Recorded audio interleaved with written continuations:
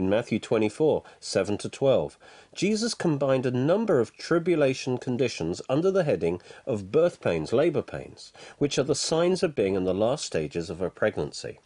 He later compared these conditions to trees, which are fully grown and bearing fruit in the tribulation.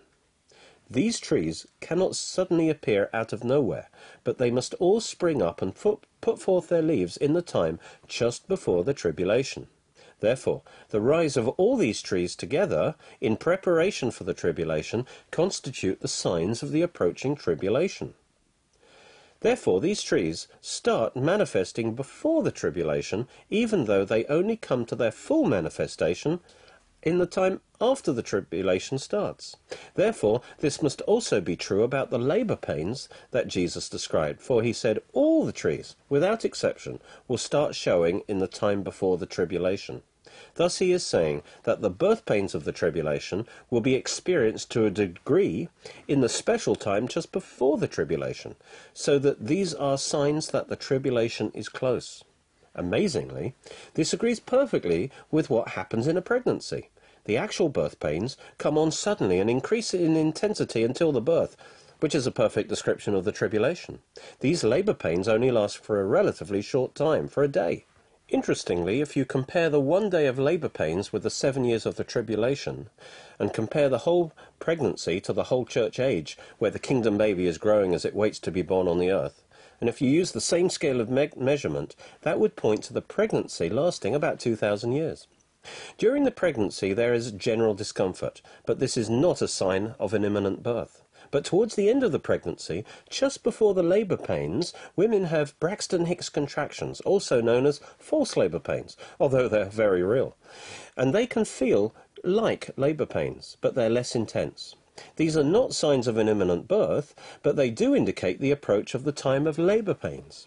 The labor pains experienced by the mother are a result of the curse on sin, and signify that the presence of the sin nature in the flesh resists the baby's birth. Likewise, the labor pains that will be experienced by earth in the tribulation are the result of the world system under the power of the kingdom of darkness resisting the birth of God's kingdom on the earth. Before the climactic labor pains of the tribulation, the continuity of history requires that there be corresponding Braxton Hicks contractions during the final period of the church age. These are a sign and a foreshadowing of the final labor pains, but nothing like as intense. I believe that we're in the time of Braxton Hicks contractions now, and have been for some time, and so we are living in the last days of the church age, just before the tribulation pains begin. By comparing the labor pains of the tribulation to the trees in summer, Jesus confirmed that there would be corresponding Braxton Hicks contractions in the time just before, just as trees put forth their leaves in spring before their full fruit, bearing glory. Didn't say that. By comparing the labor pains of the tribulation to the trees in summer, Jesus confirmed that there would be corresponding Braxton Hicks contractions in the time just before. Just as trees put forth their leaves in spring before their full fruit-bearing glory in the summer. Likewise, these Braxton Hicks contractions are signs of the approaching labor pains of the tribulation.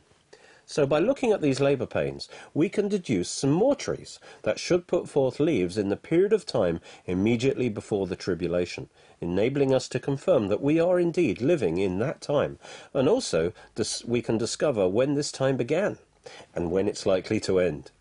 Jesus said the tribulation would be characterized by world war, worldwide famine and diseases, convulsions of nature in various places such as earthquakes and tsunamis, signs in the heavens, worldwide anti-Semitism, persecution of believers, apostasy, godlessness, lawlessness and deception. Revelation also reveals great disruptions of the balance of nature and climate. All of these are part of the labor pains as the forces of evil collide with the kingdom. Thus, the time just before the tribulation should be marked by the Braxton Hicks contractions of world war, an increase of earthquakes and other disturbances of nature, the disruption of the normal climate as the balance of nature is disturbed, and signs in the heavens. Also, we'd expect to see a worldwide increase in famines and diseases, along with increased spiritual deception, anti-Semitism, persecution of believers, godlessness, lawlessness, occultism, and abuse of sexuality in society, with all the restraints removed, as the absolute moral standards of God's word are rejected in the public sphere. We've seen all of these things take place and develop over the last 100 years as never before, exactly as the Bible predicted would happen in the last days of the church age before the tribulation. But it should be noted that however bad these things seem to be now, they are just the build-up to the climactic labour pains in the tribulation that will be far more intense. Thus, the two world wars are just Braxton Hicks contractions compared to the world war in the tribulation. And that brings us to our tribulation tree number 10, which is world war. The first labour pain mentioned by Jesus in Matthew 24:7 is world war, when he said, "Nation will rise against nation, and kingdom against kingdom." Also, Revelation 6 depicts world war as the first manifestation of the labour pains of the tribulation, after the first two seals are opened and the riders on the white and the red horse go forth. As the first manifestation of labour pains, it has a special significance, as it also tells us what Braxton Hicks contraction should happen first. And this is particularly helpful, as a world war is so specific and identifiable that we can even put a date on it. It's a remarkable thing that one of the main things that mark out the last 100 years from the rest of history are the two world wars. For in the previous centuries, world war was inconceivable. Yet this was the very thing that Jesus pointed to as the first sign of us entering into the closing of the church age. These world wars, along with the rebirth of Israel, are unmistakable signs that we're in the time of the Braxton Hicks contractions, approaching the end of the age. Before World War I, all wars were local. But in 1914, for the very first time, world war covered the whole earth. So this was the first Braxton Hicks contraction. Many thought they were in the tribulation in World War II because of this birth pain prophecy. But it could not have been so, because it was also necessary for Israel to be back in the land.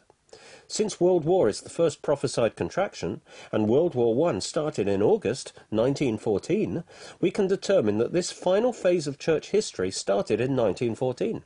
So the Braxton Hicks contractions officially started in 1914.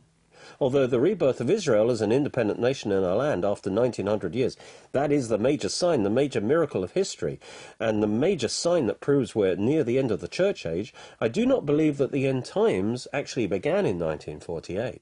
Although the parable of the fig tree in Matthew 24 might suggest that the rebirth of Israel in 1948 is the start of the final end-time countdown, I believe we should go back to 1914 for the real start. This is because Luke 21 tells us the full statement of Jesus, which was, "When you see the fig tree and all the trees." So we need to consider all the trees, starting with the first one to appear, which was World War. The first Braxton Hicks contraction was World War I.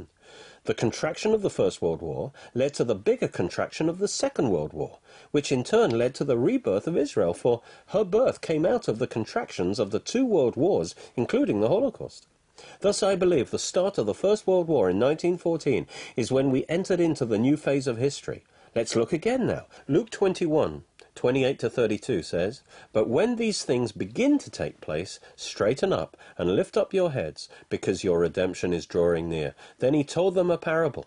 "Behold the fig tree and all the trees. As soon as they put forth leaves, you see it and know for yourselves that summer is now near. So you also, when you see these things happening, recognize that the kingdom of God in the tribulation is near.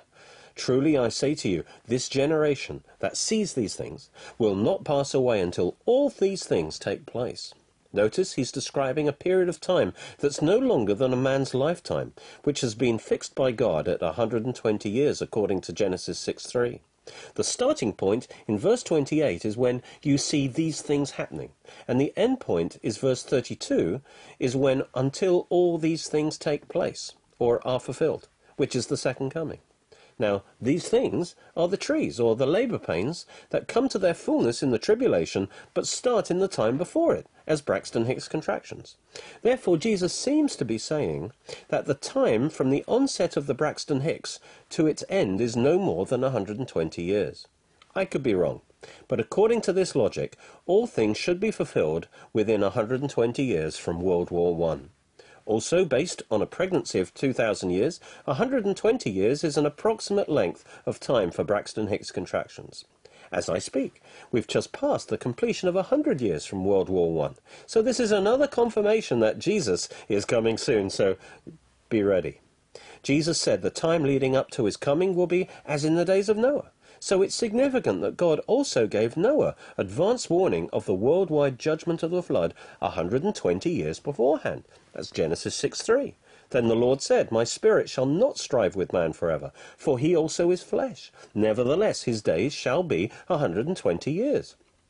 The fixing of a general upper limit of 120 years for a man's opportunity to turn to God in Genesis 6:3 applies to all men, both those living before the flood and those born after the flood. So, as in the days of Noah, there's a final period of 120 years before worldwide judgment is accomplished. And we are living near the end of this period, in the last of the last of the last days. Remember, Jesus is answering question 3. What is the sign of the end of the age? He revealed what kind of signs to look for by using the analogy of trees and labor pains. Next, he completed his answer to question 3 by giving the final sign that the world will see before the judgment of the tribulation falls upon the whole world. And that's the rapture of the church. In Luke 21:28, he connected these signs with the rapture, saying, But when these things, these signs, begin to take place, straighten up and lift up your heads, because your redemption in the rapture is drawing near. The church is restraining the final manifestation of evil, so the removal of the church will result in a final, sudden release of evil, causing the tribulation to begin. And in the tribulation, God allows evil to come to its fullness and judges it. And so the rapture is the final sign to the world that the tribulation is about to start. The rapture is imminent, which means no one can know when it will happen. It's God's secret. Although the signs we've seen so far give the general time, they do not reveal the exact timing of the start of the tribulation. And that's what Jesus says next in verse 36.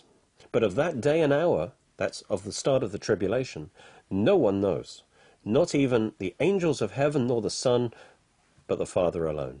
Remember, he's still answering question 3, which asked about the timing of the end of the age, or tribulation. So God keeps the timing of the rapture and the start of the tribulation as a secret. He knows it, but he doesn't reveal it to us, because we would probably misuse that knowledge. He wants to keep us on our toes, so that we'll always stay ready. He will come suddenly, without warning, as a thief in the night. This is the doctrine of imminence, which is God's limitation on our knowledge on the time of the rapture. He wants us to live as if Jesus could come at any time. So although we can't know the exact day of the rapture, the general signs he gave us tell us that we are living very close to the end of the church age. Then Jesus said in verse 37, For the coming of the Son of Man will be just like the days of Noah. Remember, he's still answering question 3 about the timing of the start of the tribulation, and having said no one can know its exact date, he now identifies it with the coming of the Son of Man. This is saying that he will come to receive us in the rapture before the tribulation starts. In fact, the rapture is the triggering event for the start of the tribulation. As we continue in his prophecy, we will see this truth is confirmed again and again. Some assume that the coming of the Son of Man here refers to the second coming, but that does not agree with the fact that he's answering question 3. Also, the phrase no one knows the day or hour always applies to the rapture, not to the second coming, because anyone in the tribulation will be able to calculate the exact day of the Lord's return from what we're told in Daniel and Revelation. When Jesus said the coming of the Son of Man will be just like the days of Noah, he was saying that the events in the time of Noah in connection with the flood are a type or a picture of what will happen in the time around his coming in the rapture and the start of the tribulation. The most obvious parallel is that the flood is the type of the tribulation, because the flood was the only previous worldwide judgment, and likewise the tribulation is a worldwide judgment. Those who assume he is comparing his second coming with Noah's flood forget the fact that the whole tribulation is a time of worldwide judgment, which has its climax at the second coming. We will see that the parallels that Jesus points out between the time of the flood and the time of the tribulation are very impressive. First, he compared the general time before the flood to the general time before his coming, Second, he compared what will happen on the day of the flood, immediately before it fell, to what will happen immediately before the flood of tribulation judgment falls on the earth. Third, he compared the flood itself to the future judgment of the tribulation, pointing out that it will be worldwide, and therefore no one on earth will be able to escape its effects. He says that the result of both judgments is to take all unbelievers away from the earth.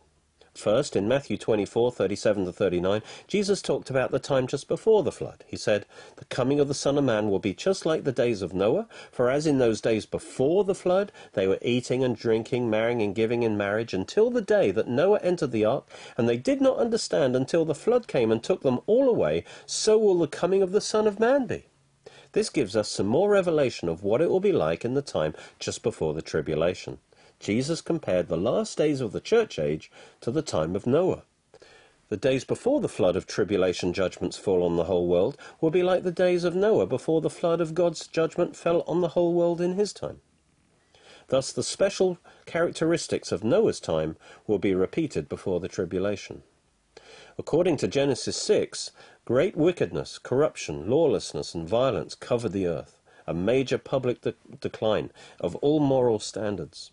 Jesus characterized Noah's generation as just eating and drinking, marrying and giving in marriage. Now, there's nothing wrong with these things in themselves, but there's no sign of any spirituality here. They were engrossed in their materialistic life and had no time for God. It indicates a society caught up in materialism, godlessness, forgetting God and pursuing purely natural things, and that certainly is a sign of modern life on earth. Genesis 6:1 speaks of a population explosion in Noah's time. So we'd also expect a population explosion in the time leading up to the tribulation, and that certainly happened in an unprecedented way over the last 100 years. Man was advanced in knowledge before the flood, as evidenced by Noah's ability to build such a large ship. In fact, man has only recently been able to make ships that big. Much of this knowledge was lost after the flood. The last 100 years have been marked by rapid scientific progress. Noah preached the gospel to the world, using his ark as a visual aid. Likewise, in the closing period of the church age, the gospel will be preached to all nations, as Jesus said in Mark 13:10. The great explosion in world missions started in about 1800. So Jesus compared what will happen in the final days of the church age before his coming and the start of the tribulation to the time of Noah before the flood. There was a final period of 120 years of grace, during which time Noah preached the gospel, declaring that judgment was coming, but that God had provided a way of salvation, which was the ark, and that was a type of Christ. So all who trusted in God's provision would be saved from destruction.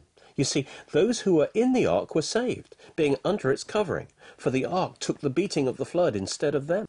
God told Noah to cover the wooden ark with pitch, which was a red resin, in order to make it waterproof, so none of the waters reached those inside. Also, the Hebrew word for pitch is also the word for covering or atonement. So the ark covered with red pitch was a picture of Christ covered with his atoning blood. And all who take refuge in him come under the covering of his blood and are saved, because he took all the judgment that we deserved. But those who reject him will be swept away when judgment falls. But the people in Noah's day were so immersed in their godless, materialistic lives that they ignored all his warnings. And they were so totally taken by surprise when the flood finally fell. Notice that Jesus specifically described life in the world before the flood as going on as normal, right up to the day of the flood, eating, drinking, marrying and giving in marriage. Therefore it follows that life on earth, even up to the day the Lord comes in the rapture, will also be going on as normal. This is a clear contrast to events just before his second coming, for at that time it's at the end of the tribulation, with God pouring out his bowls of wrath, and the battle of Armageddon raging, and the sun turning to darkness. Life will be anything but normal. So this proves that the coming of the Lord that Jesus is talking about here is not the second coming, but the rapture, which is a separate event before the tribulation. Jesus emphasized that life just before the flood was going on as normal, so they were all taken by surprise when the flood suddenly fell. There were no special signs that it was about to fall. Likewise, the world will be taken by surprise when the rapture happens, and the tribulation flood suddenly falls on them.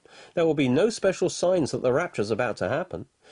So the rapture itself, you see, is a signless event, which can happen at any time, and it will happen suddenly, without warning, when you least expect it.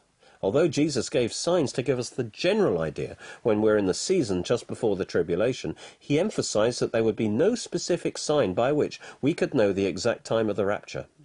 Don't think that something dramatic must happen before the rapture as a final warning, like a global crisis. In fact, the world will be saying peace and safety. There'll be no announcement from heaven saying 10 days to the rapture.